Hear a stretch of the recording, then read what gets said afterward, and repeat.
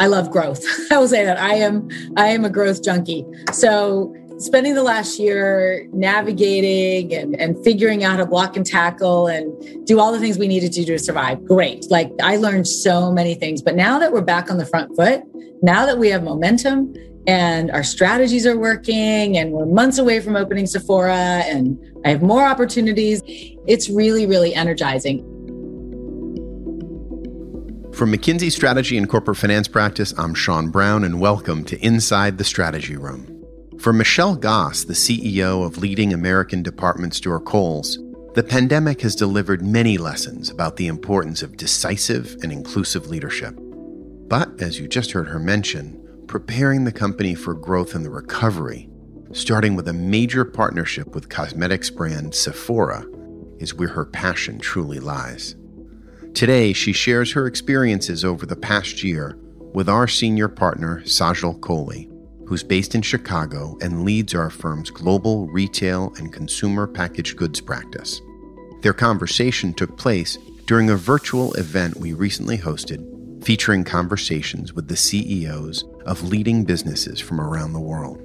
In today's session, Michelle discusses how the company rapidly expanded its omni-channel strategy, how those moves have positioned it to both navigate the pandemic and outperform in the new world of retail.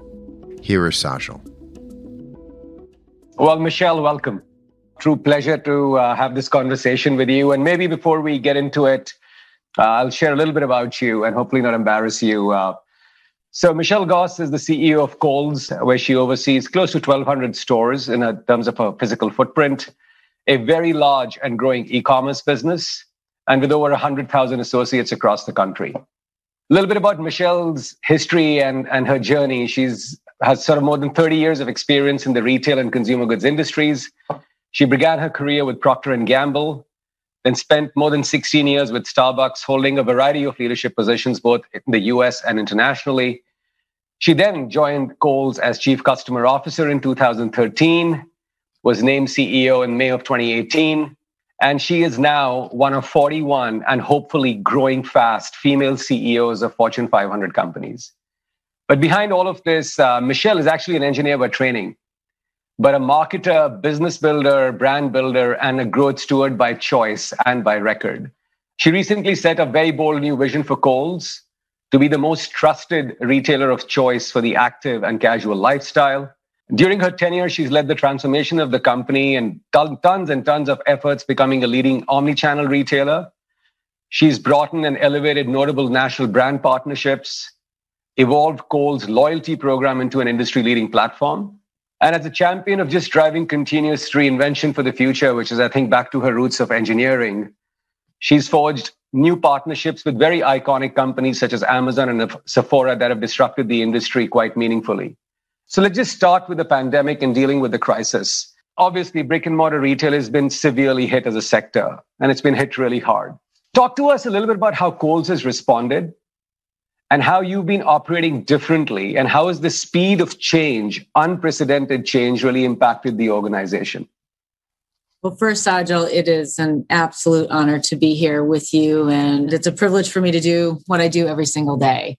I guess what I would do is go back to what was going on in the world just 1 year ago today. You mentioned in the introductory remarks, we have 1,200 stores across the entire country, and on March 20th, I did something that never in my wildest imagination would have envisioned, which was closing all 1,200 stores on a day. At the time, 75% of our revenue, instrumental for us generating cash flow within a nanosecond. As someone who has run businesses and really been so focused on growth and the P&L and the income statement, to pivot to studying cash flow statements like a small business. I mean, it was surreal, honestly, when I think back to that time. Now, I'd say the punchline for Kohl's a year later is we are a much stronger company and we have many more opportunities than we'd ever imagined. So there's such a dichotomy from the kind of fear that one has when you're closing stores and you're frankly ensuring that you have enough cash to survive it. And sitting here today with all these tremendous opportunities, a few of which I'm sure we'll talk about and you highlighted in your opening remarks. I think there's various stages of what the last year has represented in terms of lessons learned. It really is it's a phenomenal leadership test on so many levels, of vision, of resilience, of conviction, of decisiveness. And when that all happened so quickly, we quickly landed on, we're going to be talking about two key priorities, which is how to maintain the financial health of the company. That's priority number one. And right there with it, there wasn't a 1A or 1B. It's like 1 and 1. How do we ensure the health and safety of our people and our customers? No playbook. And within hours, we had to actually address it. So how the team came together, galvanized, nothing else mattered. And I was so incredibly impressed with the leadership, the fortitude, the conviction, and the collaboration. And it wasn't about my area versus your area. It was give and take. I think at times like this, you cannot underscore the importance of communication and transparency. We have 100,000 associates across the country that are working, yes, we have, call it 3,000 or so here at corporate, but the majority of our employees are dispersed. And at that time, this was not just a business issue, it was a human issue. And I was thinking about our associates going, what is going on? They're seeing retailers close their stores. If I'm a store associate, okay, am I going to hear that the store is being closed? And is that permanent or what have you? So my instinct was, I got to get in front of them. And, I'm someone who had always prided myself, I guess, in communication and doing quarterly town halls and having those videotaped. But within a matter of hours, it's like, I got to go live and telegraph that across the entire company. And so the technology team figured it out March 16th, when frankly, I didn't have a lot of the answers. I got up in front of thousands of our associates and said, here's what I know. Here's how we're addressing it.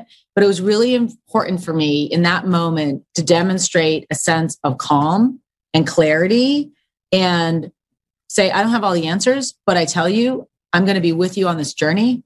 And I'm going to tell you what I know. I ended up doing weekly broadcast videos for weeks. I mean, through the core of the pandemic. And it, there were times it was really tough when I had to message, we were furloughing 85,000 associates because our stores were going to be closed a while. There were moments of excitement when I got to share we were reopening our stores. So while I no longer do those weekly, I still do those monthly. They've become a really important engagement and communication tool for me, connecting with thousands of associates across the company. So let's fast forward, Michelle. I don't think the dust ever settled in the last 12 months, but as things got a little bit more, quote unquote, stable, how did you think about strategy then? Did you think about repivoting? Absolutely.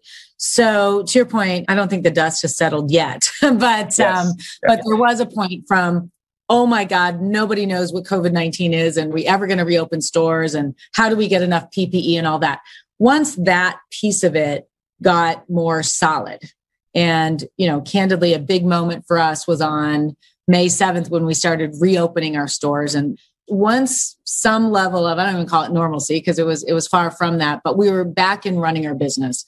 I had to ask the question to myself, like, okay, what is the world going to look like on the other side of this? And I can't imagine, given what just happened, the shockwave that just went through the world, that we're coming out and it's back like 2019. But we took that time to take a step back and said, what is the consumer going to be like as we emerge from this? What are going to be the marketplace dynamics? Where can Kohl's carve out a reason to exist? And we used that time to take a step back and really tighten and focus our strategy. And what I would say is we were on a more of an incremental journey, I think, to move ourselves out of the department store space into a new space. And we had categories like active that were doing really well. And what we saw with the consumer is, the couple trends I'd point to is number one, a lot of people at home, they're dressing more comfortably, they're dressing more casually. So the active trend couldn't have been more relevant. And we saw that on our business. It was one of our top performing businesses. But then we said, well, really, who really owns that space fully for the family? People aren't going to revert back. And while, yes, there'll be occasions to go out and travel and what have you, people are going to want to be comfortable. Kohl's is already a casual destination. Let's actually make that a much bigger part of our business and really be known. Like, we don't want to be thought of as a department store. We want to be thought of more of a lifestyle concept. I would say almost a specialty concept where I can get everything I need for my active and casual lifestyle. And that includes casual apparel and footwear, certainly includes active, athleisure, outdoor. And I think importantly, to be more relevant on an everyday basis, it includes categories like wellness and beauty. So we really kind of pivoted our category vision to focus and amplify those categories and do some things we hadn't done in the past, Sajal. We exited a bunch of brands that were downtrending. We're exiting categories. So it's not just what you add, it's what you delete to be much more focused. And so we leveraged the time during the pandemic to accelerate those moves. So I'd say that's one. Second thing clearly is the adoption of digital. And this is interesting for us because we all recognize that, again, once people understand the ease and convenience of digital, they're not going to go back to completely if they were just store only, but there is going to be a role for stores in the future. So, we said to ourselves, how do we really set ourselves up as a winning omnichannel retailer? And so turning things on like curbside very quickly. I mean, candidly, that was a huge benefit for us from a capacity standpoint and getting customers still familiar with going to the store, leaning into digital while the stores were closed. But more importantly, we want customers to shop both channels. And one of the things we've learned is customers are shopping both channels. They're 4 to 6 times more productive. So, and, as we ultimately talk about beauty and Sephora taking advantage of, and that was also a huge move that we were able to make over the course of the pandemic, was to cement this game-changing partnership with Sephora, which will fundamentally transform the entire experience in the store. And then the last piece I would mention is value. And value's always been important. It's always been part of the DNA of the company. But we saw the opportunity where the consumer's going around, I want simpler value. How do I get to the end price sooner? Maybe the gamification of Kohl's. Understand that while that can be fun for the really experienced Kohl shopper, it can be daunting for the new customer. So we're repivoting and not going swinging the pendulum, but offering value more quickly through investing in things like price and delayering coupons. So I guess to sum it up, it's a big pivot on categories into this active wellness, beauty, lifestyle. It's elevating ourselves as being a winner in omnichannel with awesome stores, complemented with digital, and then being more relevant in value. Yeah, that's fascinating. So you actually had a pretty robust and a strategy that was getting a lot of traction in 2018, 2019. And then the pandemic hits. We all get wedded to our strategies, right? We kind of see this across companies all the time. How did you help de-bias what people were holding on to pre-pandemic to then make these pivots? Because the buckets that you mentioned were pretty hard pivots.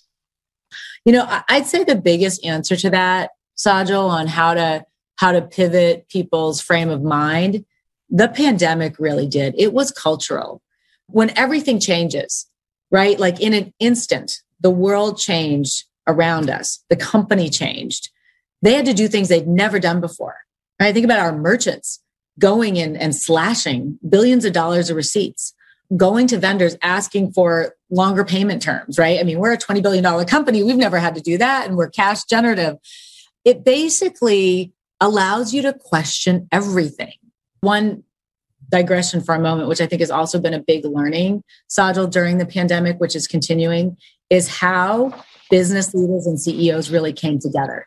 CEOs that were like my direct competition, we are together talking in circles about how we are navigating, what we're learning, and how we're going to reopen. I mean, it just changed everything. And those relationships actually have continued. So that has been also a great silver lining. So, I mean, it was really taking advantage of this horrible time, right? The pandemic had so much devastation, but from a Kohl standpoint, yes, keep our people safe, number one priority. But now let's actually think about how we can take advantage of the marketplace disruption. So at the end of the day, because everything changed, we could just lean right in it. And it wasn't a hard sell to people. They were like, okay, we get it. We can do anything. Look what we're doing right now. We just closed our stores, opened our stores, got cash. We're generating cash again. Like, bring it on. We can change the world. And that power and that passion was really palpable through this process. So I want to pick up a couple of things from what you just said. So you've always been a big believer in stores, right? And physical footprint as a true competitive advantage. And then now you juxtapose that with all the disruption that was actually happening pre-pandemic too, with the digital disruptors, et cetera, what was happening to department stores. As you look forward, How do you think this mix is going to evolve for Kohl's in terms of bricks and mortar and digital? And also given the fact that, for lots of folks in categories that you are in, digital sales are less profitable than, store sales, unless if you get to an omni-channel consumer. So how do you think this is going to evolve, or what's the stake in the ground you're putting for Kohl's going forward in terms of mix of channel? So if you look at 2020, included in a big chunk of time where our stores were closed in the middle of the year, our digital penetration was in the order of like 40%, right? It was a huge part of our business. I think there's a level of that that's just going to stick. Now, as we lap that even this year, right? Clearly, some of that penetration is going to be impacted, I'd say, in a good way to balance it out. But I don't think, Sajal, we're going back to a 25% digital penetration. And I could see us ultimately leveling out at somewhere around 40%. I should also put in there that I think that the role of brick and mortar has been underestimated out there. And I think there's just going to be a hunger for people to go back to, I know restaurants and travel and all that, but also shopping. Shopping isn't just transactional, right? It's entertaining. You get to touch and feel product. And so we are positioned from an omni-channel. We're off mall. We've got all these new digital capabilities. And then the product is going to be relevant. But I would also say, and a key part of our strategy, I talked about the growth part of our strategy, but as important was for the team to come together and figure out a margin expansion strategy. Now, some of those growth things I talked about, like the pricing promo, actually has a nice margin benefit. But we have put a lot of resource and attention on how we can mitigate some of those headwinds. And cost of shipping isn't the only one. You have wage pressures. There's always pressures on a business. But I think through this process, again, by looking at everything with a fresh perspective, we're identifying lots of opportunities. And when we took our strategy public, we actually chose not to put a sales number out there. We're going to grow. Now, crystal ball, how big is that going to be? I don't know, right? I think if you would have told me a year ago that we'd be building 850 Sephora doors, what we could hang our hat on is that irregardless of how big our sales go, we're at least going to get back to a 7 to 8% operating margin. It could even be higher. We're not going to constrain ourselves. We have great conviction. We have to actually share that with our investor base. And we have very discrete initiatives that build that bridge from a gross margin standpoint to offset cost of shipping. Within logistics, there's tremendous opportunity today. It's a very complex ecosystem because we ship from all of our stores, from 15 distribution centers.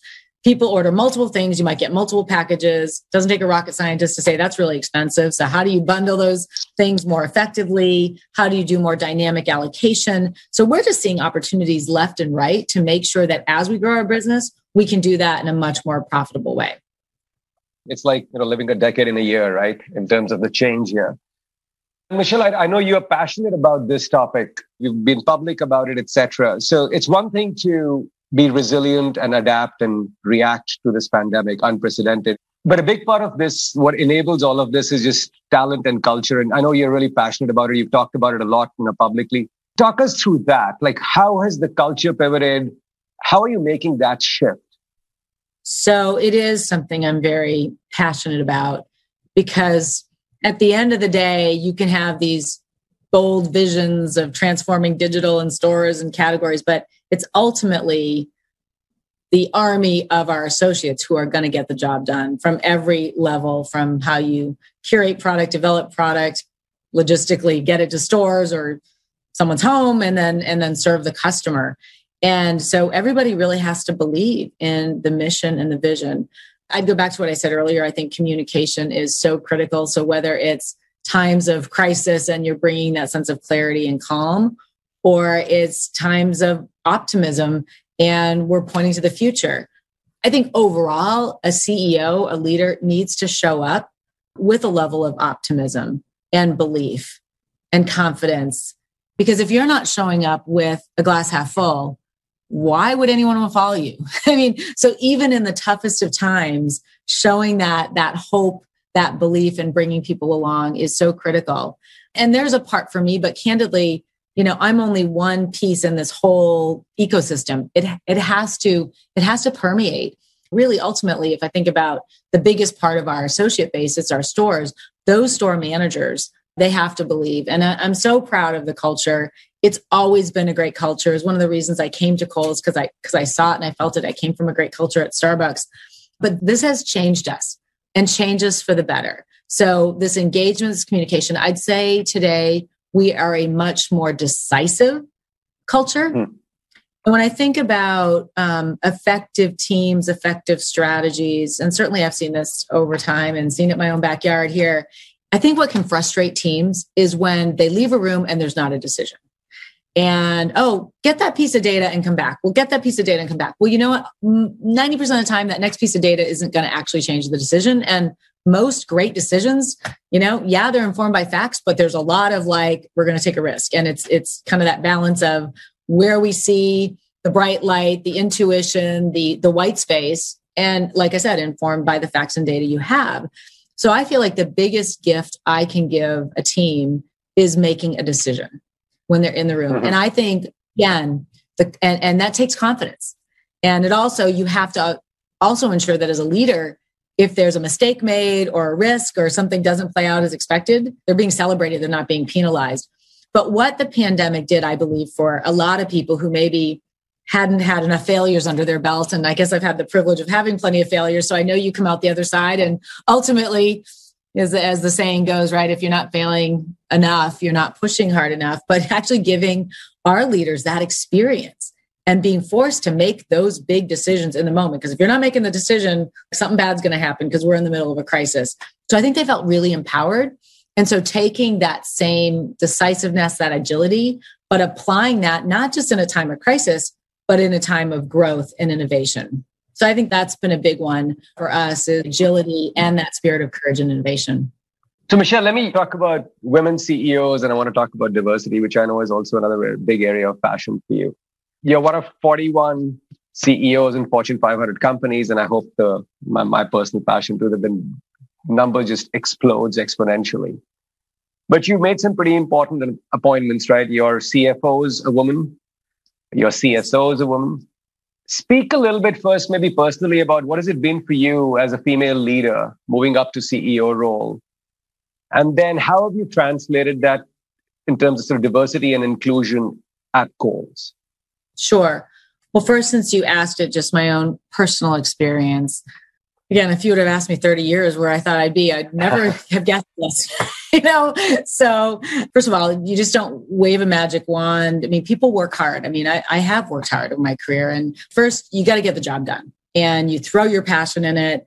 And it's got to be something you love and you're good at. And if you ever find a day where those things aren't aligning, then it's time to move on. And so, I've not been, Sajal, someone that I have felt that I've had unique barriers along my career. I'd say for anybody, what's really important is to learn from others, to be a vulnerable servant leader, to seek out mentors. And sometimes too, that mentorship word can be daunting. I think about them as coaches. I think about advisors. A lot of that, I believe, is peer-to-peer. I mean, yes, it can be up, but even can be down. I mean, I learn a lot from store managers when I'm in stores, and I've been so inspired, especially with the stories. I met the store manager down in South Carolina, and we were visiting the store. We're talking about everything. He's so proud of his team. And then he starts like interviewing me, Sajal, with what it's like to be a CEO and what have been my most exciting moments. I'm like, wait, I'm in an interview. He was great. So then I turned the table on him because I think one of his questions was, what was your most memorable moment ever as a CEO? I actually answered it and I said, I'm living it right now. But then I flipped it to him and I said, well, John, what's been your most memorable moment? And he said, well, there's really two. He said, one was the evening on March 19th when I shut the store, closed the door, and I did not know when I was going to reopen. And then on May 7th, he said, when I got to come to work and I put the key in and I turned the key and I got to welcome my team back, he said, I will never, ever forget that. In that moment, I said, I've always felt like it's such a privilege and a gift to be what I do today. And then I think about, my responsibility to make sure that this company not only survives, but thrives, because that is a story in that moment I will never forget. I also do recognize there are issues out there. There are unconscious biases. And last year was a wake-up call for the country. I'd say it was a wake-up call for me personally, recognizing that we have to make that a bigger priority so that everyone has an equal opportunity and has equity to achieve their dreams. And as I've gotten more educated, I do see where the gaps are. I start with my own team. You mentioned it. I'm very proud of the fact that I was able to promote a female into the CFO job in fall of 2019. And I know you said the number 41 is pretty low. When you actually look at the number of CEO, CFO female pairs, it's a very, very low number. And I do hope that number also changes.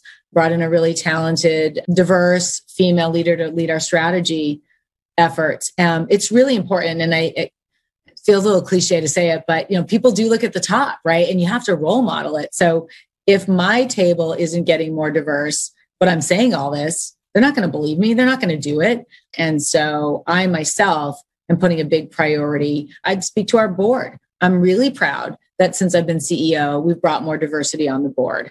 And it's making us a better board, because it's not just about doing the right thing, by the way. I mean, it is the right thing, but it's also really good for business. I mean, having different points of view around my board, around my leadership table is getting us to a better place. And then I'd say companies and organizations, they go after what we tell them is important. So it was really important for me to turn the D&I strategy almost like an initiative, because we're really good at launching initiatives. So we created a task force. I'm at the chair of the task force. It's also not an HR initiative. It has to be from across the company. So this task force meets every other week, and we have a blueprint, and it's about our people and talent. It's about our customers, and it's about our communities. And then we have a set of goals and KPIs and initiatives, and they report out. A lot of times people think about diversity as your employee base. That's huge for us. We're making big progress, but we need to be more relevant to a diverse set of customers. So we're changing our product assortments to be more relevant. We're changing our advertising to be more relevant. And in the communities, I mean, we've evolved our giving strategy to ensure that we are being really balanced. But I'd say one of the biggest things we can do is how we buy product. And so we've set bold goals on how we can change our vendor base and double our minority and diverse vendors. Can I just open up the aperture a little bit and connect this to just corporate responsibility? Tons of stuff happening in the world that even though you might be a US-based business, you actually have so much global reach. If I think about your sourcing strategy and things like that, how do you think about corporate responsibility in this world of geopolitical tension, globalization, tariff, trade wars, technology disruption?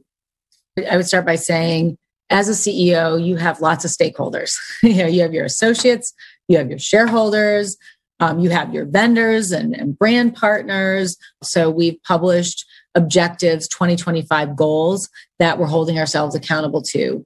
I'm really proud that we're getting recognized by global organizations like Ethisphere as one of the most ethical companies, multiple years in a row, and a very short list of American retailers who are on that list.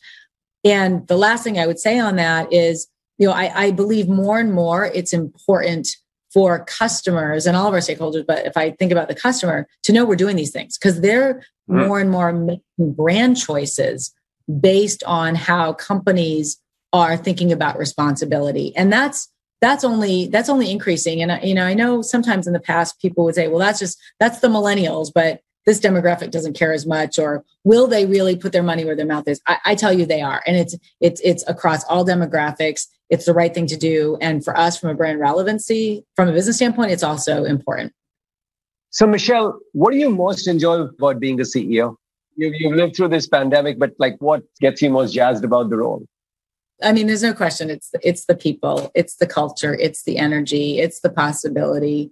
If you start with people and talent, it's seeing leaders or really associates at all levels rise up to the occasion, do things they never thought possible.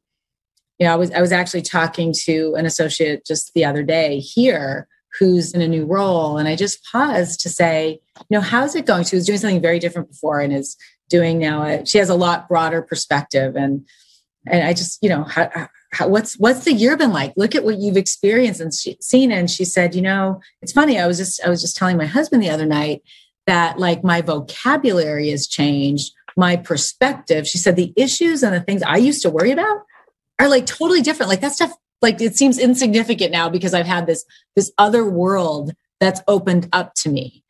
I thought that was pretty amazing.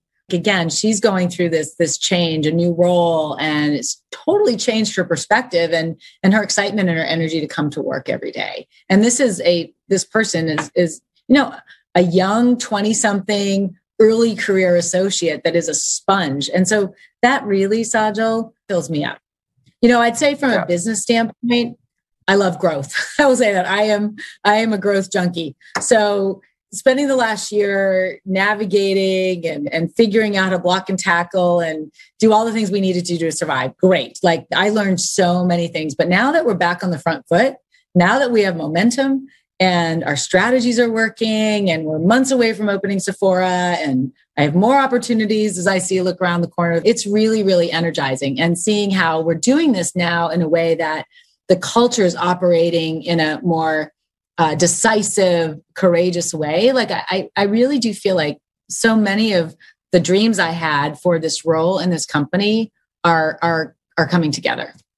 And I don't think lack of energy is anything that anybody would ever fault you for.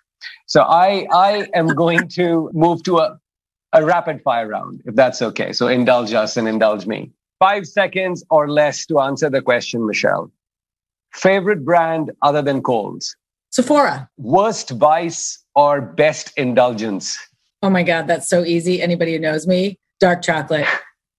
Had a lot of that last year. Number 1 on your post-pandemic bucket list? I'll just say travel. I look forward to long distance travel and having those experiences again. Personal travel. Best retro music track? I don't know if this is considered retro, but I love Journey. Don't Stop believing. That's my power song. All right. Well, that's also very consistent with the rest of our conversation. Well, Michelle, thank you. It's been a privilege and a pleasure to have this conversation. I know there's a ton of things you could have spent your time on today, but thank you for spending it with us and truly, truly grateful. Thank you for listening. We hope you enjoyed today's discussion. You can read the transcript of this conversation on the Inside the Strategy Room page at mckinsey.com/ITSR, where you can also easily explore, filter, and search our library of more than 50 previous episodes. If you'd like to share feedback or an idea for a future podcast, we'd welcome your email at insidethestrategyroom@mckinsey.com. If you'd like to receive alerts on our latest insights on strategy and corporate finance, you can sign up on our podcast collection page on mckinsey.com/ITSR, follow us on Twitter at MCKStrategy, or connect with us on LinkedIn by visiting the McKinsey Strategy and Corporate Finance LinkedIn page. Thanks again for listening. We look forward to having you join us again soon inside the Strategy Room.